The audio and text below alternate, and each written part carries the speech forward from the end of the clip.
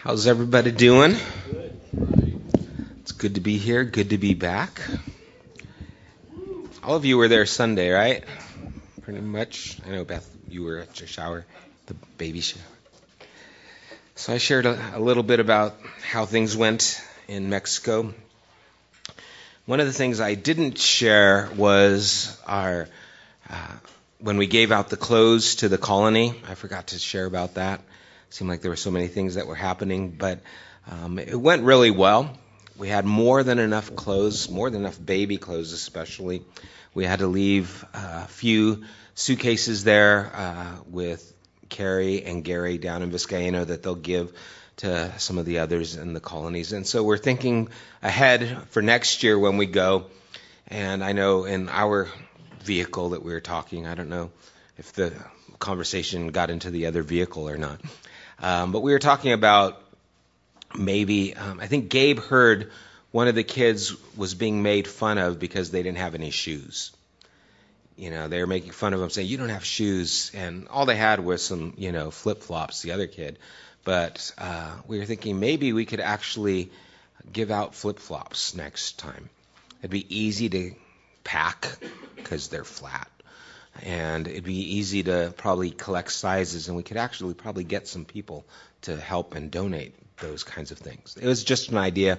We'll talk about those things more. But we definitely, I think, want to make that a regular part of our trip, going to the colony and being of help. It's touching, it's sad, to see these young kids.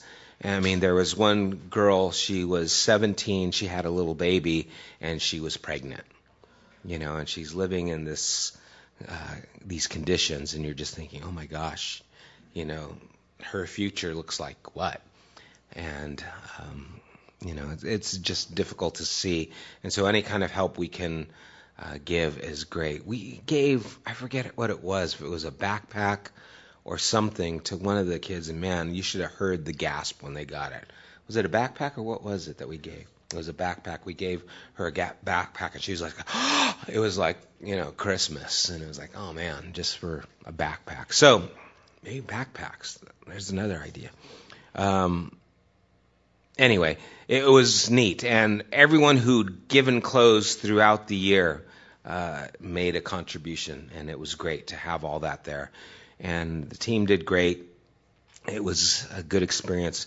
It was really neat because we all were there for that, and we all got to go out to dinner, our final dinner at our last meal there in Vizcaíno. We had papas, these potatoes. Oh, they were amazing. They were like baked potatoes, and then they were put carne asada on them and corn, and they were smothered in butter. I could feel the butter going down and hardening my arteries. It was so good. It was a great time. We really enjoyed the time together and got to spend a little time with each other before the ride back. So it was a great experience. Again, we're planning on going again next year, same time, about, in January. Seems to work out, and I think we're going to do the La Paz, or I'm going to go to La Paz and then Vizcaíno again, if they'll invite me, if they'll have me back. It was a great experience there as well, and so looking forward to that.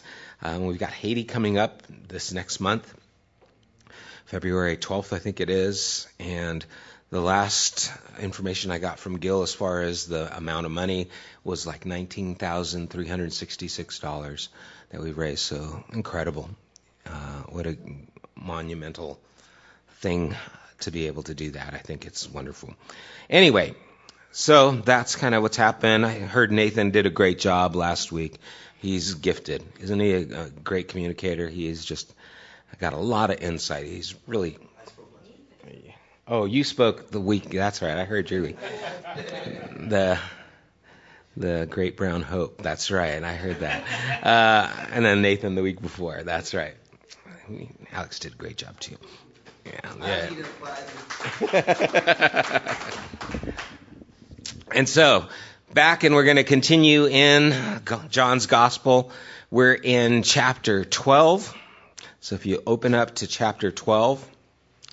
We left with the Jesus raising Lazarus from the dead and the Jews seeking to kill him. In fact, in chapter 11, verse 57, it says, the chief priests and the Pharisees had given orders that anyone who found out where Jesus was should report it so that they might arrest him. And so that's how we left in chapter 11. And it's important to understand that because as Jesus is now going to be going into Jerusalem for the Passover, it's with this hovering over his head, this wanting to arrest him, wanting to kill him. And so let's read verses 1 through 3 as we start. 6 days before the Passover, Jesus came to Bethany, where Lazarus lived, whom Jesus had raised from the dead. Here a dinner was given in Jesus' honor. Martha served while Lazarus was among those reclining at the table with him. Then Mary took about a pint of pure nard, an expensive perfume. She poured it on Jesus' feet and wiped his feet with her hair, and the house was filled with the fragrance of the perfume. And so Bethany is outside of the city. As everyone is supposed to report to the Pharisees and the chief priests, if Jesus comes, let us know. He's just outside the city. So he probably isn't making as big of a noise as if he marched into the city, which we're going to see. But he's still popular enough because this is the place where it happened. Lazarus is still living there, and he's still alive. And Martha and Mary are there, and it says that Martha served, so it's probably their house, because Martha wouldn't be serving at someone else's house. And Jesus comes to this place, and we see here that this is an important thing. It took a lot of courage to come back into the situation when he had to flee because they wanted to arrest and kill him. And it's not like he forgot. It's actually escalating. But this is why he's come. He knows it. And so as he comes back, he has the awareness of what he's coming into. And it's important that we understand that because as they're plotting to kill him, he's aware of this, but he's not shrinking back. And he's doing this for a reason. And as they're sitting there, they're serving. Lazarus, it says, was among them, reclining at the table with them. Remember, they would lay down as they would eat. They would be on the floor, so he'd be kind of leaning. And it just says this because Lazarus is still alive. He eventually would die again, but we don't know when. But here, he's still kicking, okay? Whatever happened, he was alive. And that just kind of, can you imagine being married to Lazarus? It's like, that'd freak you out. Like, his feet are cold. Oh no, what is that? It's like, oh no. That's where my mind goes. And so, but he's still alive. And then we have this incredible and beautiful incident where Mary takes this expensive perfume and she pours it on Jesus' feet, wipes his feet with her hair, and the whole house is filled with the fragrance of this perfume. This is such a beautiful example of worship. This perfume was probably her wedding dowry. It's probably the most expensive thing that she owned.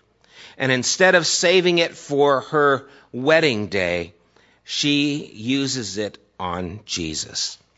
It's an expression of incredible love and devotion to Jesus. She doesn't anoint his head, she anoints his feet, which is what a servant or a slave would do. And so we see humility in that. She also wipes it with her hair.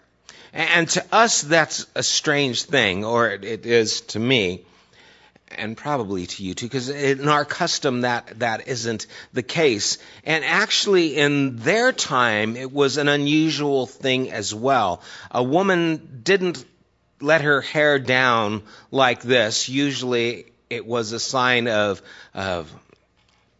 I don't know what the right word would be. I don't want to make less of this, but it was something very intimate. And so people could read this. Remember the one Pharisee saw Jesus when the woman was washing his feet with her tears and wiping it with her hair. If he knew what manner of woman this was. Well, that's something, that manner of woman, it's too personal to be done in a public place in their eyes, but she didn't care. It wasn't inappropriate because her heart was in the right place, which brings us to an understanding that there are times when, even though culturally things may seem to push the boundaries, sometimes those boundaries need to be pushed so that we can make the statement that is being made.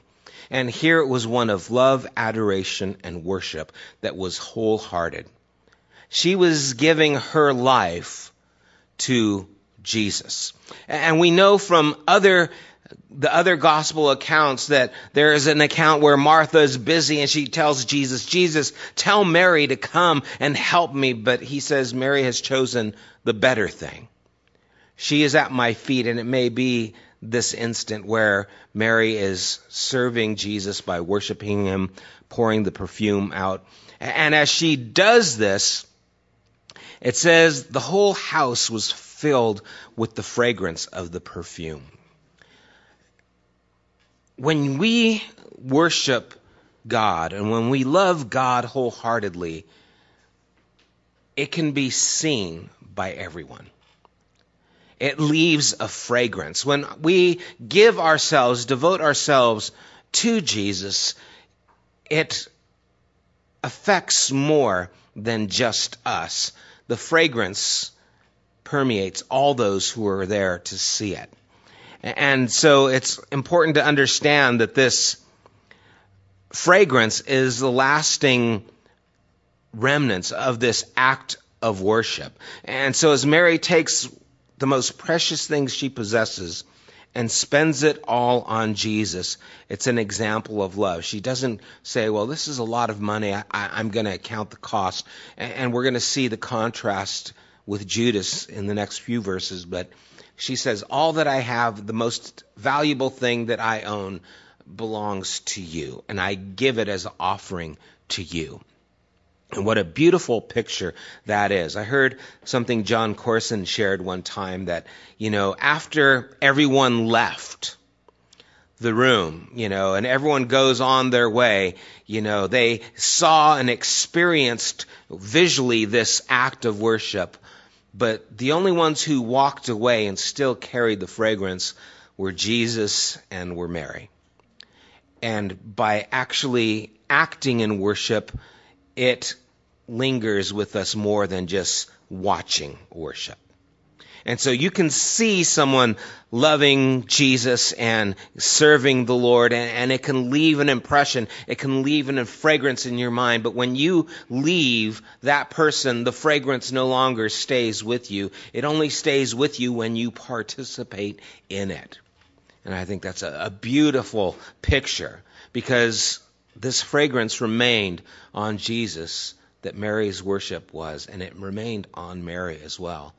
On her hands, on her hair.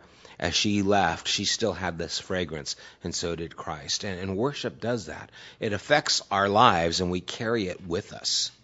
We don't just leave it there. It permeates us. And it's a beautiful picture of how that takes place. Any thoughts on these few verses? Anything that stands out to you, or any questions you might have on them? Yeah, definitely. She was the first one Jesus revealed himself to, appeared after the resurrection. There's a reason. Her heart was endeared towards him. That she holds this very special place. It's an incredible, beautiful picture, and it's one of complete worship. And so it's great to see it as it comes out and just shows up in this form. What a beautiful example of worship. What a beautiful example of devotion. What a beautiful idea. You can just smell the fragrance, whatever it smelled like, I don't know, but you just, I've got this in my mind, this perfume, and it just being something that's wonderful, and I don't usually like perfume. Usually it's like, oh, that's strong, and so, but I just have this sense this is beautiful. and it leaves with that impression. And verse 4, there's a contrast.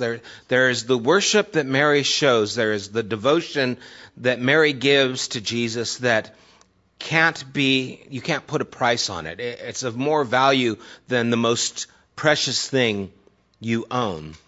And in contrast here in verse 4, it says, but one of his disciples, Judas Iscariot, who was later to betray him, objected. Why wasn't this perfume sold and the money given to the poor? It was worth a year's wages. He did not say this because he cared about the poor, but because he was a thief. As keeper of the money bag, he used to help himself to what was put into it. Leave her alone, Jesus replied.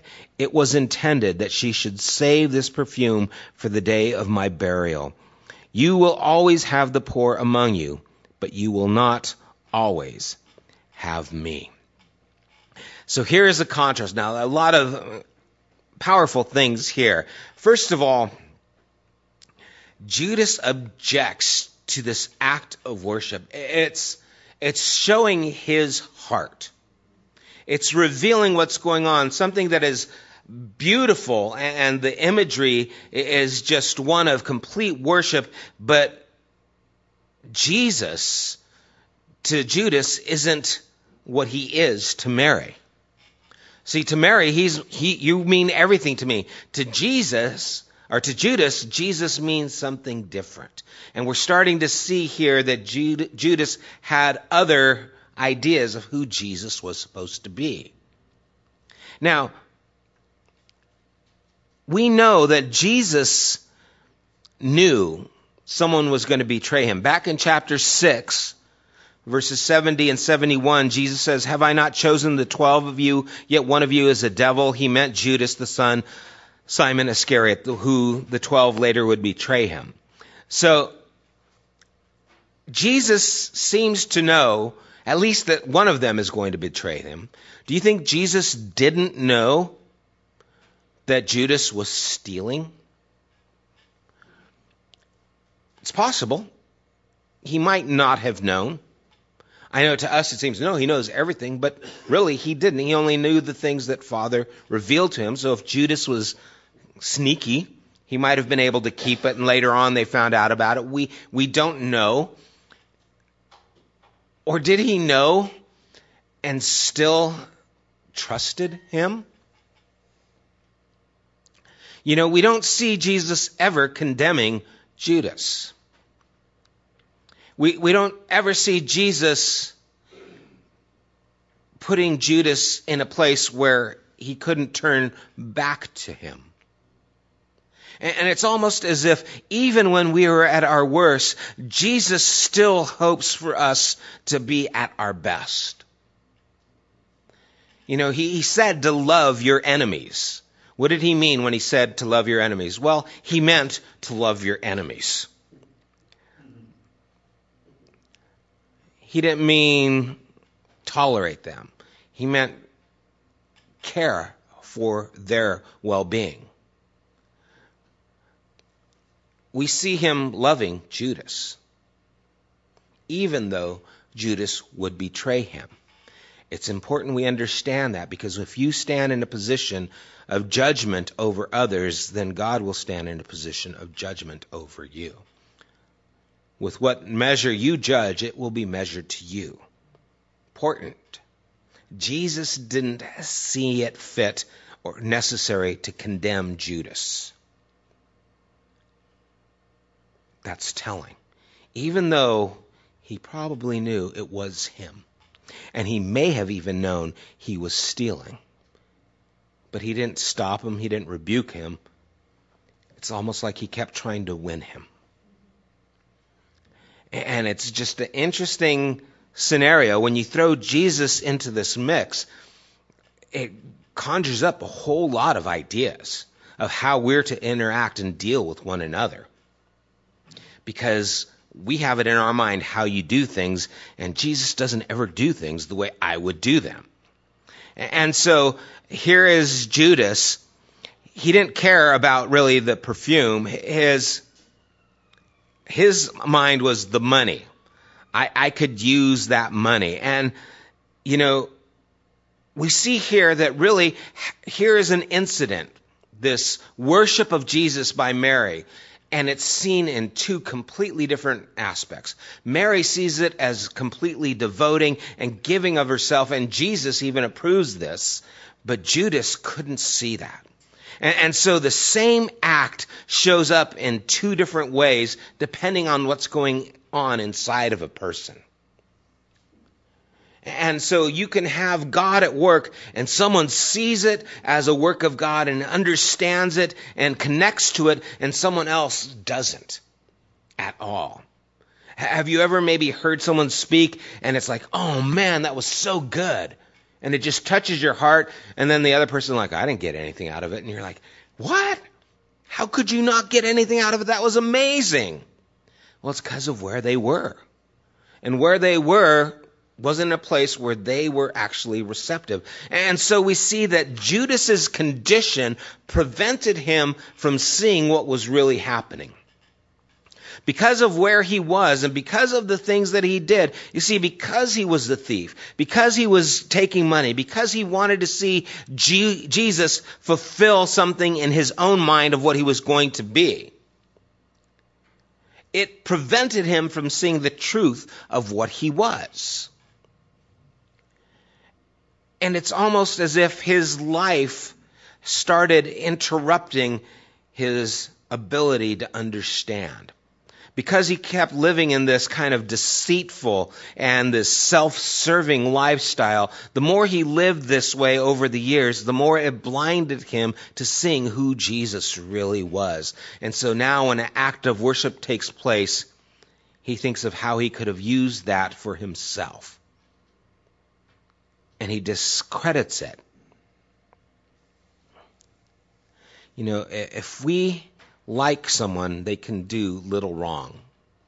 It's like those parents when I was coaching Little League, and they would say, my son should be a pitcher.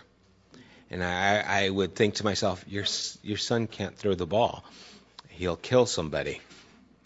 But in that mom's eyes, my son should be the pitcher. And if you dislike someone, they can do nothing right. It doesn't matter what they do. You will filter it through your dislike for them. And so we see that taking place with Jesus. We can misinterpret some of the greatest moments that God is doing in our life if we are not in the right mindset. And a warped mind brings a warped view of things. And that's why it's so important to have the right life as well as the right doctrine that we talked about Sunday in 1 Timothy. Let your life and doctrine be together, because your life will interpret what actually is there. Because we want to interpret things based on how we are living. Have you ever heard a person, a pastor, preaching against something all the time? It's like they're always preaching against a certain sin. You can probably bet that that's a problem in their life. If they're preaching against one sin over and over and over again, it's probably because they have a struggle with that sin. And so they're trying to push that away from them, the responsibility, as much as possible. It happens over and over again. You look at all these preachers who have fallen into, some kind of sin, and they were so against these things, so verbal against these things, and you find out that they've been living in them. He protesteth too much. And so their life interprets the reality of what's happening. Our lives will interpret the things around us. And so if there's something in our lives that is wrong, something in our lives, a sin, or something that we know shouldn't be there, but we ignore it, it will taint our view of what is right. It will. And if you don't get rid of it, Pretty soon you'll tolerate things, you'll excuse these things, you'll be against anything that's against those things, and you'll find yourself being defensive against things that you shouldn't be defensive of. I found that in my own life. I found that, the things that have bothered me or that I've, been involved with that have maybe hurt me or have made me think or try and be protective of myself, they end up being the things I notice my blood pressure gets, a little bit, my voice gets a little louder on those things. And so if you hear me talking, all of a sudden I start getting really fired. It's probably because it's hitting somewhere with me. It's probably hitting home with me, if I can just be honest. And so something's going on with Judas. The money, he misses the worship because he sees something else. And maybe instead of us examining and judging others, we need to take a little more time and examine ourselves and see what's happening. But what a shame that this moment is interrupted by Judas. And I love that Jesus tells him, leave her alone. He doesn't say, you're wrong. He says, leave her alone. He protects Mary. I think that's just beautiful. He doesn't say, no, you're wrong. What she's doing is okay. He says, leave her alone. It's like, stay away from her right now. You don't understand what's going. It was intended that she should save this perfume for the day of my burial. Now, my mind immediately would go, what? Your burial? What's going on? And then he makes this statement, you will always have the poor among you. And that's actually a quote from Deuteronomy 15, where it says, there will always be poor people in the land. Therefore, I command you to be open-handed toward your fellow Israelites who are poor and needy in your land. And so he's actually quoting the scriptures, not saying, oh, there's always going to be poor. Don't worry about it. You're always supposed to be open-handed and helping the poor. But you see, there are times when there is a moment in front of you, and you should not miss that moment. There are things that we can do almost any time. Anytime you want, you can go out and find people who are in need and help them. But you will not always have this time. How many of us as parents know that to be the case with our kids, right?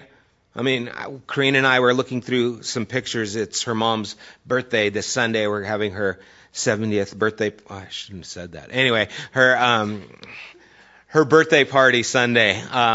And we're going through these pictures of the kids and her, and we're looking back and we're thinking, oh, look how young they were. Oh, do you remember that? Look at this. Oh my gosh. And where did it go? You see, there's some things I could still go out and do other things, but you know what? All those times and all that time I thought, oh, it's so important to get that overtime and it's so important to do this. And you realize you start sacrificing something else. And so there are some things that you can do almost any time, but there are other things you will only be able to do in the moment. And you need to recognize those times and those moments, and you need to seize those moments. They don't happen all the time. And so you have to live in an awareness of what is happening. Because there is a moment happening right here that Judas should have seen, but he was unaware of it because he was blinded. And there are things in our lives where God is working and God is doing something, and we need to step into it because now is the time. And if we don't, we may never get to again. And that's frightening. Because I don't want to miss one of those moments. I don't want to miss one of those opportunities. Well, there are those opportunities. There are those moments where you have to step into them, and it might mean saying no to something else and saying yes to this. And you have to choose the more important thing. And that's what she was doing here. You'll have the poor with you. You won't always have me. This moment is special, especially now as it's coming towards the end. Any thoughts or questions on these verses? Verse 4 to 8. I think it depends on the situation. I mean, if it's a person you know, I think you should go to that person and try and confront them on the wrong that they're doing. You know, if it's causing harm to someone else, you should step in and try and intervene so it doesn't cause harm to someone else. So it's not like you should be inactive. But then there are some things where maybe someone is speaking against you, and it might be the better thing or the higher road to stop and say nothing, not try and defend yourself, even though someone might be slandering you, to not engage in their foolishness. So it really depends on the thing that's taking place. I think in a lot of cases with stealing, you should say something. You're taking something from someone else, so you should. Gil, can you turn the air on? Is anyone else warm besides me? But that's a good point, because if they did know Judas was stealing, should they have said something? And if they did, what would they say? Hey, man, knock it off, but you can stay with us, or you can't be in charge of the money any longer, or the money wasn't as important as Judas's heart to Jesus. And so, what'd you do to your hand? Oh, okay. Sorry, just noticed. You got something going. No, that's a good question. They might have found this out after the fact. They might have found out, hey, and it might have raised, sometimes like you don't think, oh, they'd never do anything wrong. They'd never do anything wrong. And then when they do something wrong, you say, oh, your eyes are open to a lot that they did wrong. And so it could be that, Judas was one of us, and then it's like he betrayed Jesus. Hey, he was in charge of the money. Hey, we should have this much money, but we don't. They might have recognized, at some time. So we don't know when they found out he was a thief, which is, again, interesting. Did Jesus know and he didn't say anything, or did he not know? Because it's possible he didn't know. Remember, the woman touched him. Who touched me? He didn't know. He limited himself. As a man, he was limited. So it doesn't mean he knew everything. He knew everything. It didn't mean he knew everything that was going on. Yeah, at the end he knew. When did he know? Did he know at the beginning? We don't know. I mean, he may have known. Again, in chapter 6 it says that he knew one, and then they cite Judas because they're looking back, seeing it. Well, again, Jesus never stopped reaching out to Judas. Jesus didn't stop reaching out to the Pharisees. Jesus doesn't stop loving. We shouldn't stop loving. If we stop loving, we are very unlike Jesus. And, it's hard for us because, and it doesn't mean you can't put up boundaries or shouldn't put up boundaries, but you should always hope for someone's best. No, I wouldn't ignore it. Again, I'd put up boundaries to stop that, but I would still want what's best for that person. I still would hope. What's that? Well, I would want them to change. I would want them to I would want them to make the changes that would lead them to a better life. This happens a lot in relationships when you have someone who's betrayed, a husband and a wife, and one of them is unfaithful. And they hurt you in the deepest way possible. The tendency is to want to hurt back. Because I've been hurt, I want to hurt as well. But what God wants to do is allow you to be whole and then want them to be whole as well. Forgiveness doesn't mean that you trust. Forgiveness and trusting someone are two different things. And that's why a lot of times when you are counseling someone who one of the couples has been unfaithful, and he says, well, they still don't trust me, or there's still insecurity. Well, of course there is. That's the momentum of your actions. Well, I thought they did forgive you. They're still with you, but just because they forgave you doesn't mean that they automatically trust you. They're two different things. And so those are things that need to be understood. I can forgive someone. I want you to be better. I want to see you do better. But I'm still having problems with trust because the momentum of your actions is still moving us. Why did Paul have to take this little hiatus after his conversion before he came out and started preaching? I don't think it was just for Paul's sake. I think it was for the people who Paul hurt. Paul was responsible for a lot of families being devastated. And all of a sudden he comes back, ta-da, here I am, I'm a good guy now. I think that was a little too much for a lot of people. That momentum of all the things he did wrong had to slow down, and then he can come out and say, okay, there's been a change, and he still acknowledged Christ came to save sinners, of whom I'm the chief. And so we kind of lump everything into one big basket. Forgiveness means everything's hunky-dory. No, it doesn't. Forgiveness means I don't want evil to come upon you. I still want you to do what's well, but it doesn't mean I'm not trusting or I trust you for everything. It doesn't mean that I still don't have issues with other areas. And that's not uncommon. And you can forgive someone and still not trust them. That's perfectly fine in my book. I don't think it's the same thing. Again, it's a different way of thinking sometimes than what we're used to. So Jesus defends her, leave her alone. Verse 9, we move on. It says, meanwhile, a large crowd of Jews found out that Jesus was there and came, not only because of him, but also to see Lazarus. This is a circus show, right? The dead guy, he's alive, go touch him, who he had raised from the dead. So the chief priests made plans to kill Lazarus as well. For on account of him, many Jews were going over to Jesus and believing in him. Now, the chief priests, these are the Sadducees. Now, the Sadducees were the ones who said that there was no resurrection. And so they had a lot of problems. If Lazarus is alive again, that means we're wrong. And if people start following Jesus, that means we're having problems, because the Sadducees were also the ones who went before Rome on behalf of Israel. And they got a lot of benefits for this. They were kind of like our politicians today. It's like, okay, well, healthcare is changing. Not for Congress, it's not.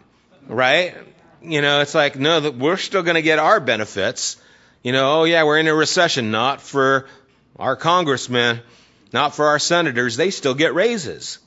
They're in that position where they have authority and they can write their own rules, in a sense, with Rome. And so, as long as things are good, I can keep my job. But if a lot of people start following Jesus, Rome's going to step in and say, you guys are out, we're taking it from here. They lose their position, they lose their authority, they lose their income, their position. They have a lot to lose if everyone keeps following after Jesus. That's why they're so driven. We got to stop him. We've got to kill him. Because if we don't stop him, we're going to lose everything. He's talking about resurrection. He's risen, Lazarus from the dead. People are following him. He's making us look really obsolete and ineffective. Our purpose is disappearing. Maybe that's prophetic of government as well. Anyway, and so as we see those things happening, we see them wanting to stop it. And again, now people, hey, Jesus is back at Lazarus. The one who is, I hear he's alive still. Yeah, he's eating. Oh, let's go see. I mean, come on, wouldn't you want to go see? It's funny because you have churches that will put on, they still happens in the Pentecostal circuit where they'll put on healing services. Why? Because if we can do something spectacular, we can get people to come. So we're going to have a healing service. Oh boy, I want to see someone get healed. And so you'll fill the place up and we'll make it sensational and we'll have the music going on because we want to get people amped because we're going to make something happen. Sensational. Well, people see, oh, Lazarus is alive. We want to go see something happen. But it doesn't change them. You see, the spectacular doesn't mean that you're changed. You can see miracles. You can experience the miraculous, but unless your conduct changes, it has no lasting effect. And this happens to countless numbers of people who experience wonderful things that God does, miraculous things. God answers prayer. God brings healing. And you would think they can't walk away from God. Look what happened. It doesn't bring about change. Choice brings about change. Yes, Lori. Yeah, same problem. You know, I think when you see someone wanting you to change, but you see the same problem in them, I think two things need to come to mind. First, you still need to ask, do I need to change? You know, because God can speak through people even in their bad conditions to us.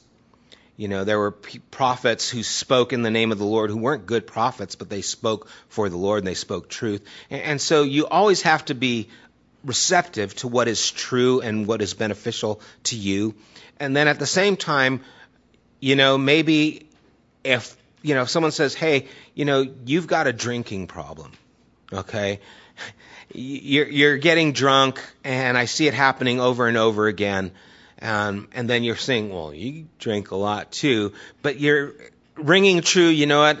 I need to be careful. I need to make sure that I don't excess in drinking.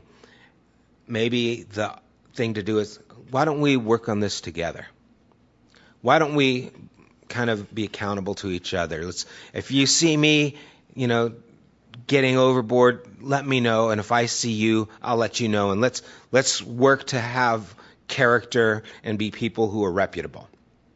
You know, and so maybe a situation like that can take place. You know, none of us are faultless. You know, and if I see someone doing something, if I see, you know, a husband and he's, you know, flirting with this girl and I know it's wrong and I go up to him and I said, hey, you need to, you know, guard your marriage and your relationship. It seems like this relationship is going too far. And he looks at me and goes, man, you and your kids, what's wrong with you? You were yelling at your kid the other day. It's like, well, yeah, I was, you know. But it doesn't mean that it's not true what was going on. So you could always find something that's wrong with somebody, but it doesn't mean that it's not telling you something that you still need to hear. So if he wasn't doing those things, would you have listened to him? Yeah? Okay. That's the question. Well, it definitely shows us that, you know, our voice has credibility when we live the life. And that's why it's important, you know, so that our voice rings true to what we're saying. You know, and that's an important thing for us to remember. So if I'm going to talk to someone, it's good to have a life that can stand up to those kinds of critiques. At the same time, a lot of times we need to be willing to listen and hear whether it's true or not. You know, and then if it is, okay, it rings true. Rings true for you too. Well, and I think the biggest thing is, why are you telling me? You know, are you telling me to be better than me? If that comes across, no one does well. No one does well when someone is saying you're wrong and I'm right. You know, we don't deal with that well. Your religion is wrong, my religion is right. You know, if someone came up to me and said that, I wouldn't be apt to listen very much to what they had to say, because you've just made me upset. You've just, you know, put down what it is that's important to me. And so when we have confrontation, how we go about it is very important. You know, again, we talked about Sunday, thinking of others as more important than ourselves. If I went to someone and say I was a situation similar, you know, say I'm going to someone and I've got a drinking problem, but I see they have a drinking problem. And I went to them and I said, you know what? I know I'm not a person to be able to talk to this because I've got this problem too. But I really see it affecting you, and I really think you would benefit if you stopped it. Wouldn't that come across different than you need to stop it? You know what I'm saying? It's like I'm now lifting you up as, you know, you can do this, and I know I'm not in a position to be able to condemn you or tell you, but I really see, you know, you could benefit from not doing this. You'd be more receptive. If someone comes in humility and puts you on a pedestal, so to speak, and lifts you up above themselves and trying to lift you higher, you're going to be more receptive. how we communicate is as important as what we communicate. And the Christian community has been terrible on how we communicate. We've been the most judgmental and condemning group of people around. And we say, well, we're right. It's like, yeah, you're right, but you're not reaching anybody. And if we don't change how we do things, the voice gets lost because it's the same thing. You come in condemning, And that's where we have to be aware of how we do things is as important as what we're doing. Because if we don't do it with the right attitude, with the mind of Christ, then we'll be pharisaical. We'll be like the Pharisees. I know it's right, you don't. I'm right, you're wrong. And we'll condemn people, and they won't receive it. And so how we do it is very important. Yeah, I think being defensive closes opportunity for instruction. Once we become defensive, the whole idea is defense puts a wall up, and it's hard to hear what's true when we're putting walls up, defending, our position, and that's, again, why how we do it is important. The important thing, and this happens to me a lot of times, someone might come up to me, my wife will come up to me and say, you were really insensitive to so-and-so. They came up to you and you really should have been more empathetic towards them. And if I'm defensive in how I hear it, I'll stop and I'll say, well, I was just, because of this, you don't know all the situation and this, and I'll defend myself. And then time will go by and I'll be laying in bed at 3 a.m, sitting there staring at the ceiling going, she's right. I could have been more empathetic. That time will seep in where it's like, yeah, that was true. What she said rings true. And so then in the morning, I have to tell her, you were right. I was wrong. But the important thing is, can you hear the truth and allow it to change you? And then how do we communicate those things? And again, here in this instance with Jesus and Judas, we don't have a lot of dialogue interaction, but what we do see is that he never condemns him. We never see Jesus putting Judas down, and I think that's telling. Any other thoughts? I love the questions. This is what it's about, okay? It's not just about going through this. What's that? Yeah. We did. Let's see. Let's stop here before we go into Jesus coming into Jerusalem, because we'll finish the chapter. There's some thoughts on his coming into the triumphant entry. Why is it a triumphant entry if he's going to be crucified? One question. And what made it triumphant? And why were these people saying, Hosanna, blessed is he who comes in the name of the Lord? What is the significance of them quoting Psalms for this account? And what is it about this event that stands out? So let's think about those things for next week, okay? Any other thoughts or questions on what we read? And I think the significance of the cost and Judas are there intentional. I think John is trying to show us this contrast, to show that money meant nothing to her. It was all about giving to Jesus, and nothing was as valuable as him. And Judas is, oh no, money was more important than the worship. And I think that is there on purpose so that we can see, how important it is. I know this guy who I had talked to one time had a drug problem, and he was talking about, he spent all this money on these drugs that he got, and then he blew it all, and he's still in the same condition. And he was talking to me, and he was like, man, I think of all the money I've wasted, buying this drugs that I could have used for better purposes. And I just had it in my mind, what? when your relationship with God is more important than the money, I think you'll be on the right track. In other words, it's not about the money. There's something else that's more important that you're missing. And so don't worry about the money that you've wasted. Worry about the relationship with God that you've neglected. Because when that means more than the money, then you're on the right track. And so that's kind of the frame of mind, because we want to, oh no, it's this. And John is saying it's all about this worship of Jesus. If that becomes paramount, then it will change how the money is looked at. You won't think of money the same when you think of worship in this way. The costly ointment, it wasn't enough. If I had more, I would have given it. But it's what I could give, as opposed to, no, it's the money. Well, this is all I can do. And that mentality. And so, but you have to be ready when it happens. Do I have that heart that can be generous when the opportunity comes? Or is my heart greedy ahead of time? And then when the opportunity comes, I can't give that. Why? Because I got to get my coffee. Whatever. And so,